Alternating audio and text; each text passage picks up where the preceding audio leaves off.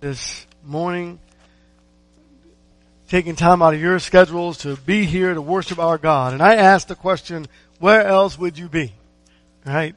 Those who are online, those who are here present, we thank you for your presence. And together, as we worship our great and holy God, let us remember to focus our minds on Him, on His will, His word, and His way. And let us take this opportunity to remove worldly thought from our minds. Let's go to God in prayer, please. Heavenly Father, hallowed be your great and amazing name. We give unto you all of the praise, the honor, and the glory, and thank you so very much for this opportunity, this day to worship you. Lord God, we thank you for Jesus, your great Son, who sacrificed His life for us. Though the stroke was due us, yet God bore it for us. We thank you. As we worship you this morning, we pray that our worship will and has been pleasing and acceptable in your sight and in accordance to your will and your way. We ask, Lord God, that you will help us this morning to remove all worldly thought from our hearts. We may focus only on your word, focus only on you. We thank you for your mercy and for your grace. In Jesus' holy and precious name we do pray and give thee thanks, but be thy will. Amen. Revelation chapter 17. We're moving along. Rome's seduction. Rome, the great harlot. Rome seduced people with the lure of riches, money, money, money, and the love of money, the love of it.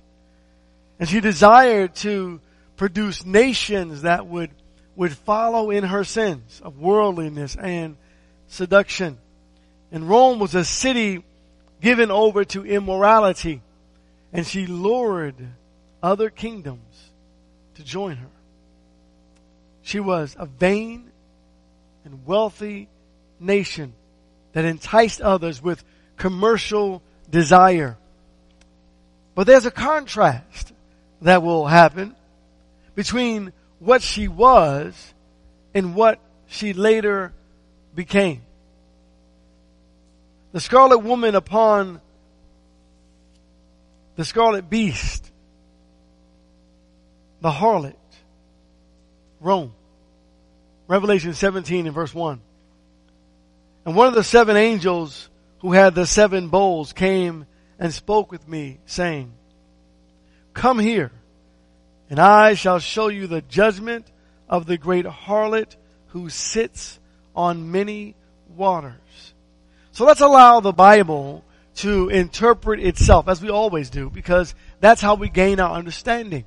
So this text tells us that the great harlot sits on many waters. So let's jump over to verse 18. The Bible there says, and we're crying in the wrong spot. Here we go. And the woman who you saw, the great city, which reigns over the kings of the earth. This woman is Rome. We want to gain that. We want to make sure we have that. The woman whom you saw is the great city. That great city is Rome. Verse 15. And he said to me, the waters which you saw, where the harlot sits, are peoples and multitudes and nations and tongues. So the city is Rome and the people are the waters. So we're talking about people who live in a great city. The city is Rome. That's important.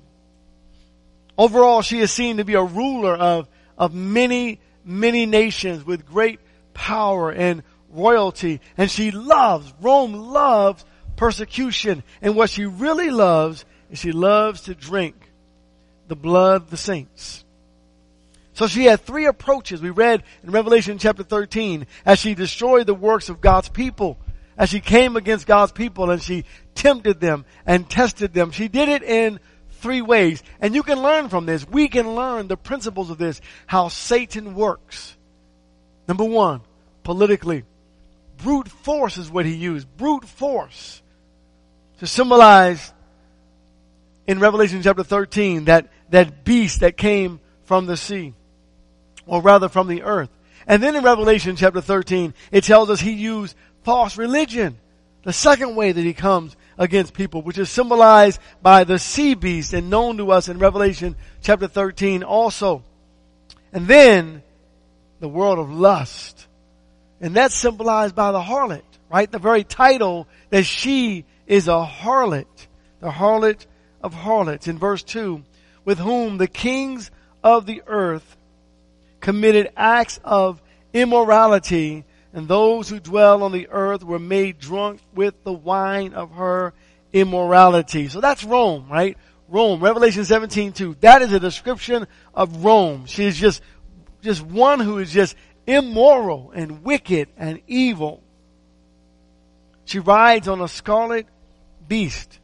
She draws power, if you will. She draws power from her royalty. People look at her, look upon her, and they're amazed at her. She was robed in purple and scarlet. But you're going to see that this woman, this city, this great city, will be shown to us as one who is naked and destitute. Verse 3.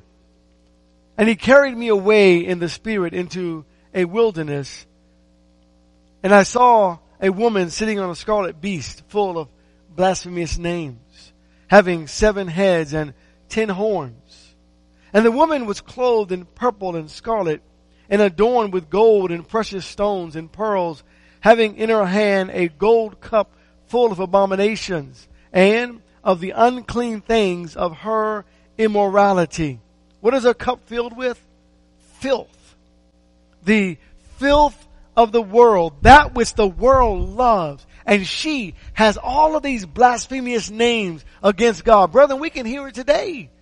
Folks who blaspheme the very name of God and the filth that we find in our world today. Satan does not work differently, but rather the same way year after year, day after day, month after month. He has the same vices, and that's why the Bible says we're not unaware of his schemes. He hasn't changed, but neither have we. And God demands change from his people. See, Rome loved bloodshed. Like the gladiators, they loved the idea of these men going into this arena and they would fight to the death. Blood and gore. They loved it. She loved it. And worse than the games, she loved killing Christians. She loved killing innocent people. She loved it. Rome loved that. Rome was cold. They were a cold-blooded murderer. That's who it was. That's who they were. That's what they represented.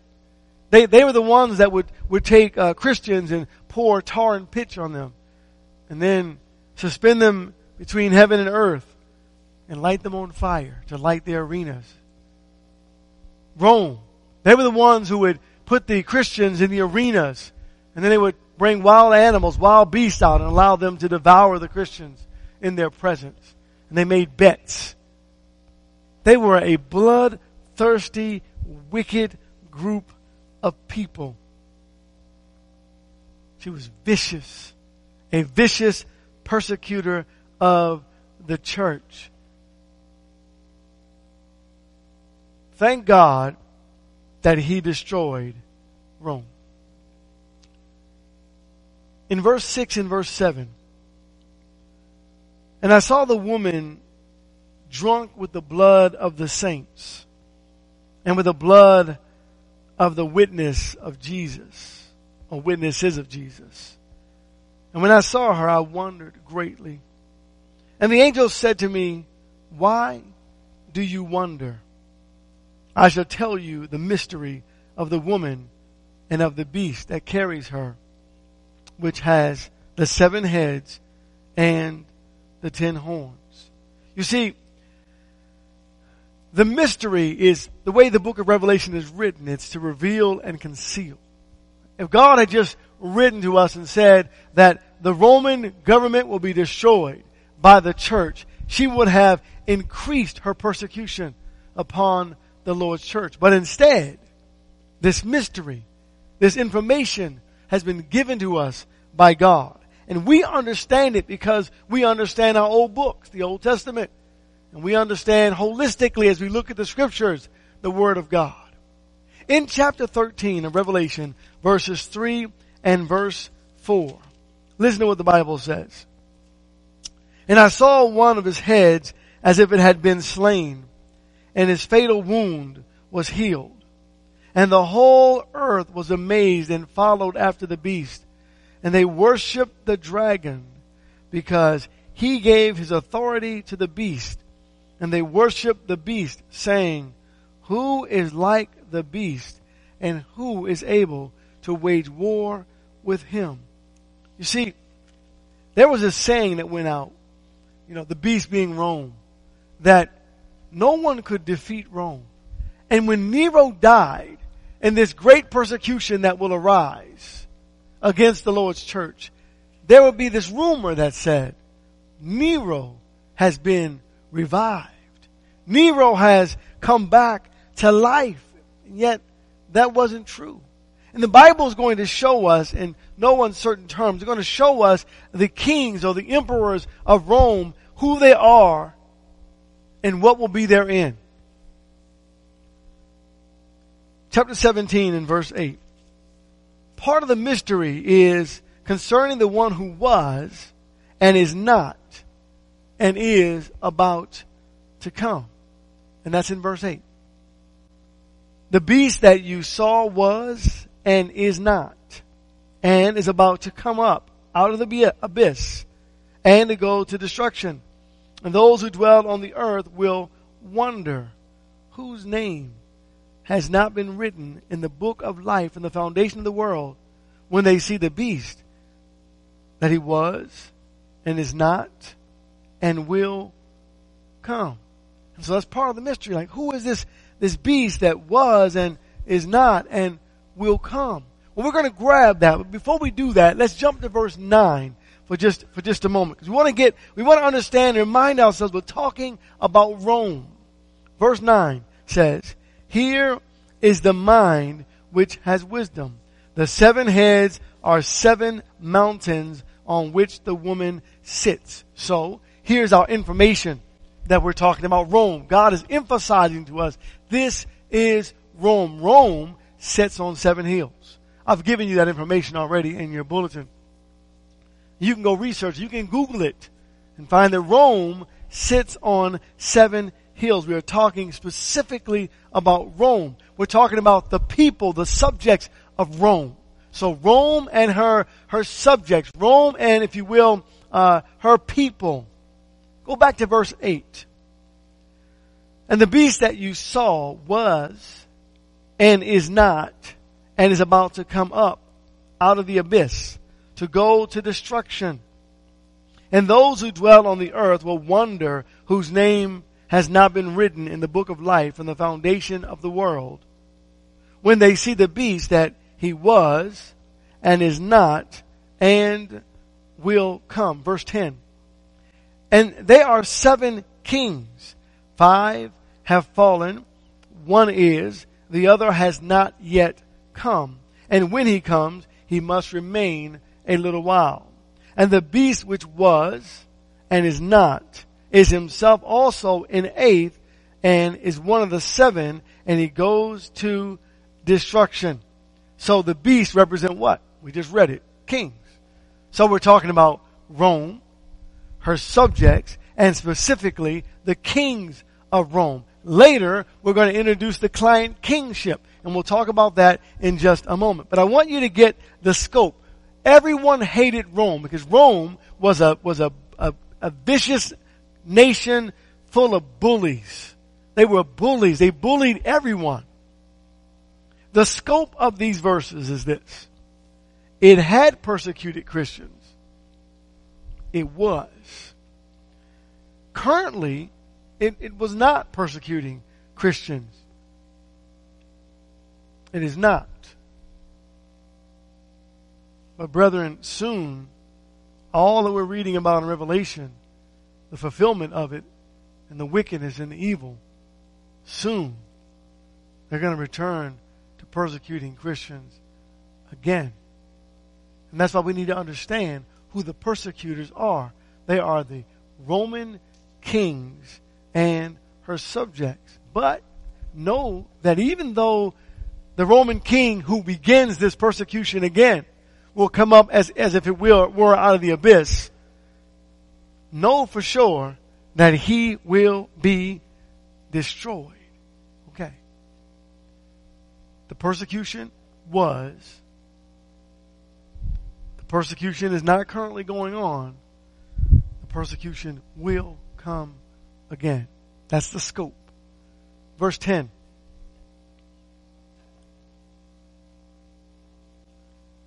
And there are 7 kings, 5 have fallen, 1 is, the other has not yet come, and when he comes, he must remain a little while.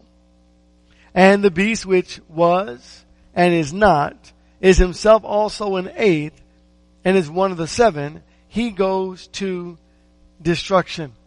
So if you go and look at all the Roman emperors from in the first century, you got to go back to 27 BC because of the fact that Augustus is the first known, if you will, emperor, and he reaches over into the new AD, if you will, 14. So you have Augustus, then you have Tiberius, Caligula, Claudia, and then Nero. Nero was the great persecutor of the church in the very beginning. And Nero reigned around 54 AD, right after Claudius. Nero's the one that Revelation 13 speaks of when it says, has he been revived? Has Nero come back? When we think of persecution, we think of Rome. When we think of Nero, they know that Nero was the great persecutor. Is Nero coming back? Well, Nero's going to come back, if you will, in Domitian, is what the Bible's telling us. That Domitian is going to be the man who will destroy the Lord, or really, if you will, attempt to destroy the Lord's church. But after Nero died, there was a terrible, terrible civil war. So in 68 and 69 AD, you have 3 emperors that really never rise to power. Okay, and that's Galba, Otho, and Vitellius. They never really rise to power. They fight back and forth of who's going to be the new emperor, and they never actually get there. So the Bible tells us, look again at verse 10. And there are 7 kings, 5 have fallen, 1 is, the other has not yet come, and when he comes, he must reign a little while. So, after these 3, in that 1 year and a couple of months, Galba, Otho, and Vitellius tried to become emperor. Finally, Vespasian comes along. Vespasian has 2 sons, by the way, Titus and Domitian.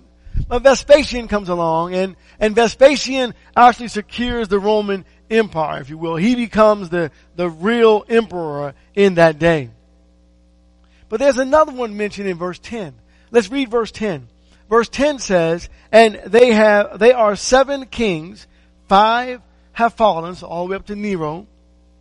1 is Vespasian, the other has not yet come, and when he comes, he will remain a little while. So, Vespasian is the emperor. Titus is off waging war against Jerusalem. Vespasian dies. Titus comes back, if you will, and he becomes the ruler of Rome. But he doesn't live very long. Titus only lives for 2 years and about 22 months as the emperor of Rome. So he didn't remain too long, but he was there for a little while. We're trying to get to the 8th. Okay? We're trying to get to the 8th. So right now we have all 7, and now we're trying to get to the 8th. There's Augustus and Tiberius and Caligula, Claudius and Nero. We don't count Galba, Otho, and Vitellius. And then there's Vespasian. Vespasian is the one who is important to us. He's the 6th. And then the 7th is Titus, but he only comes for a little while. He only reigns for a little while, 2 years and about 2 months, actually in about 20 days to be exact. And then he goes away. What we're concerned about is the 8th. The 8th king, I'm going to throw this out there and I'll come back and pick it up in a moment. The 8th king is also the 11th king. Okay, I'll come back and pick that up in a second. We're focusing on the 8th king. Now the number 8, numerology would be resurrection. Starts over again the week, right? Sunday, Monday, Tuesday, Wednesday, Thursday, Friday, Saturday, the 7th, the 8th, resurrection, start over again. Monday, Tuesday, Sunday, Monday, Tuesday, Wednesday, etc., etc. There's this persecuted people. So listen again to the scope. It had persecuted Christians under Nero. It was. It currently was not persecuting Christians. It is not. It soon will return to persecuting Christians again. It is about to come and will come out of the abyss. The Bible is making it clear to the Christians to prepare their hearts and minds for what is about to come. And what's about to come is a terrible, terrible, ruthless leader who for the next 2.5 centuries will bring about a persecution upon the people of God that's written in history that will never be forgotten. Domitian reigns, Domitian lives, Domitian dies, and yet the persecution continues on. It continues on, emperor after emperor after emperor, for the next 2.5 centuries. But Rome is about to be destroyed. That's God's point. God's point is when you look at this and you say, God, how long is this going to go on? And God says, well, you got to give it time. But I'm watching over you. I'm taking care of you. But this is what is about to happen to God's people. Be thou faithful until death. A lot of Christians are going to die. The beautiful thing about being a Christian, a child of God, is that dying is not the end, it's the beginning, isn't it? It's where we're trying to get to anyway. We're trying to get to heaven. And Domitian is going to cause an amazing persecution to happen against the people of God. Now I mentioned earlier that Domitian is the 8th and the 11th king. He's the 8th king because in the book of Revelation, as it gives us its information, figuratively and symbolically, it leaves out Galba, Otho, and Vitellius. It leaves them out because they're not really emperors. They really don't do anything in history nor in the presence of the people. And so Domitian is the 8th king. But there is a prophecy way back in the Old Testament, Daniel chapter 7, please, that lists not only the 8, but Daniel will list all 11 kings. Which means, when you look at the list, Domitian is both the 8th king mentioned in Revelation, and he is the 11th king mentioned in the book of Daniel. And God not only describes him to a T, but even the destruction. Daniel 7, beginning at verse 23. Daniel 2, excuse me. Daniel 7. Verse 23. Thus he said, the 4th beast will be a 4th kingdom on the earth, which will be different from all the other kingdoms. That's Rome, right? From Daniel chapter 2.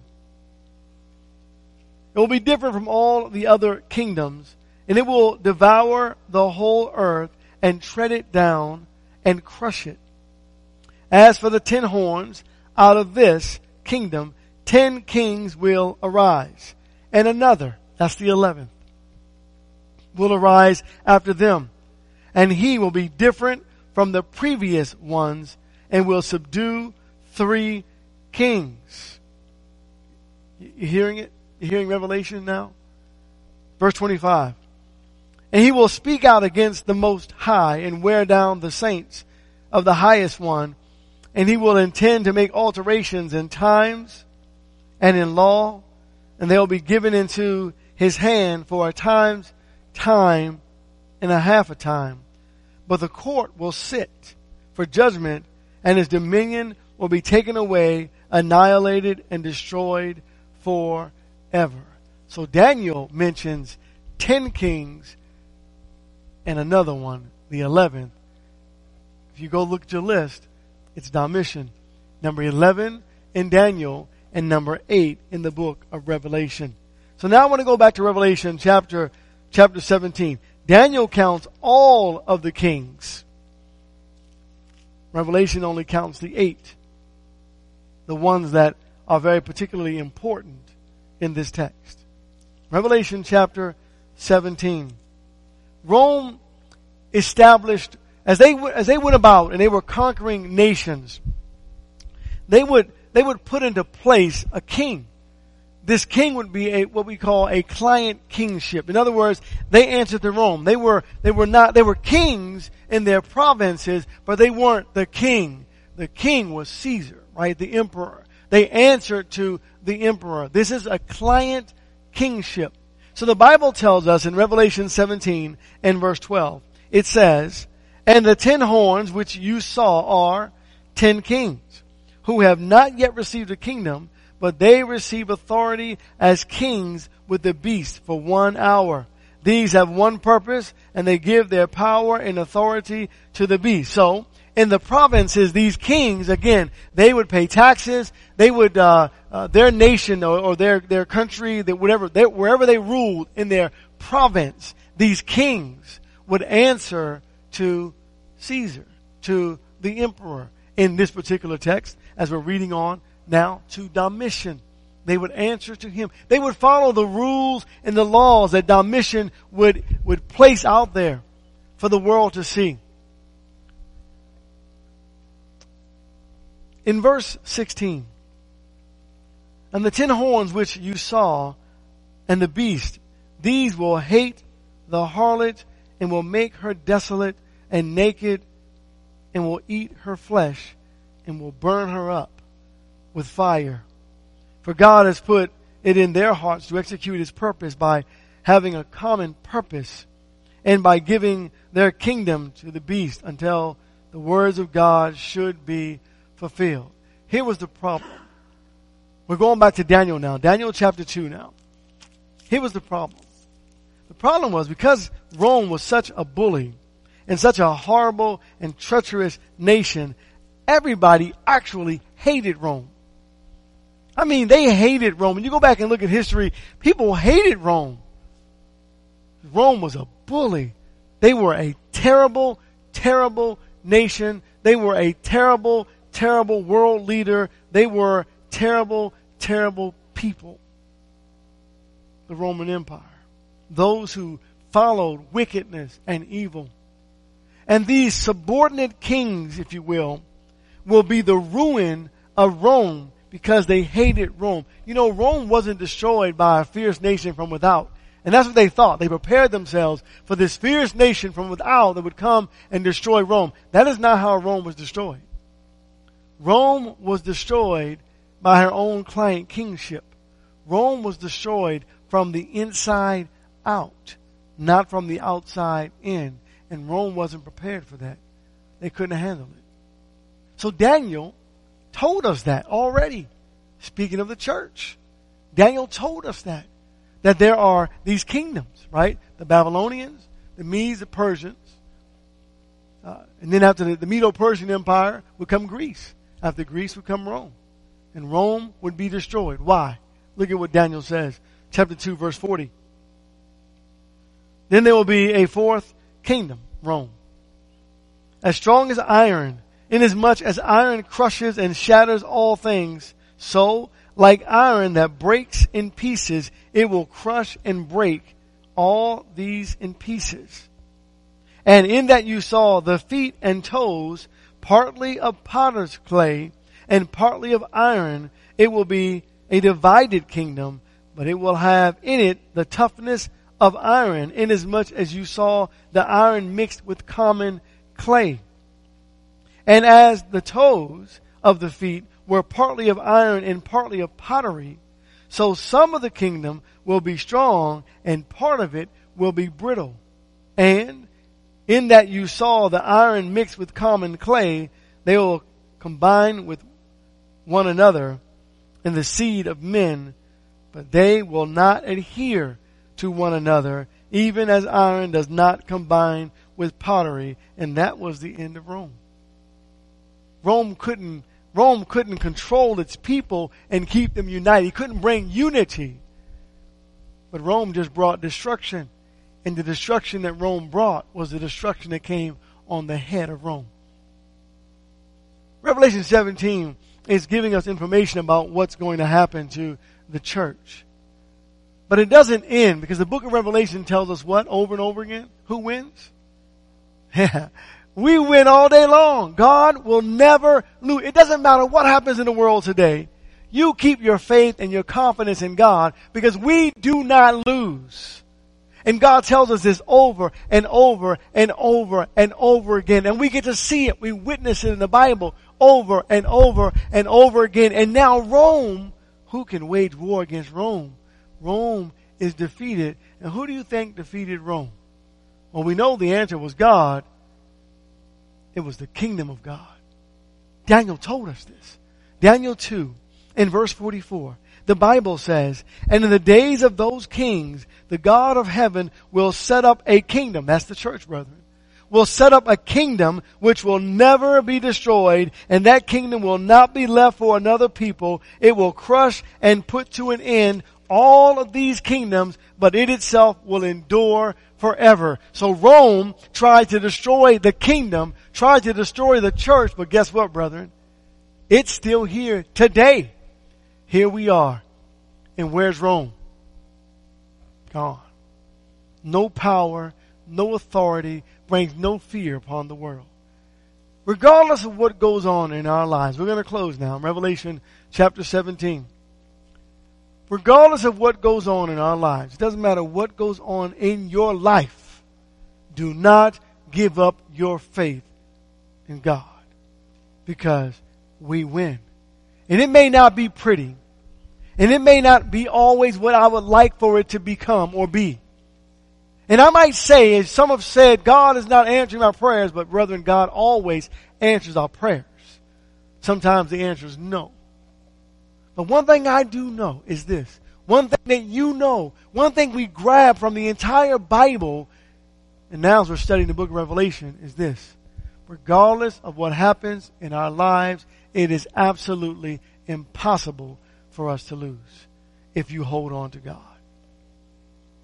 You got to hold on to God. And so often, brethren, because of the tricks of Satan, because of the deceitfulness of Satan, because of the difficulty of life, we give up. Some of us give in. Don't give up. Hold on to God's unchanging hand. And He promises, and He will bring us through it. It's ugly for a moment. It's ugly for a moment. But it gets better. You know, the world suffers the same way. It's ugly, but they don't have the hope that we have. So we try to encourage them to come to the Lord to receive the hope that we have. It's ugly for a moment, but brethren, like the seasons on the earth, it will go away.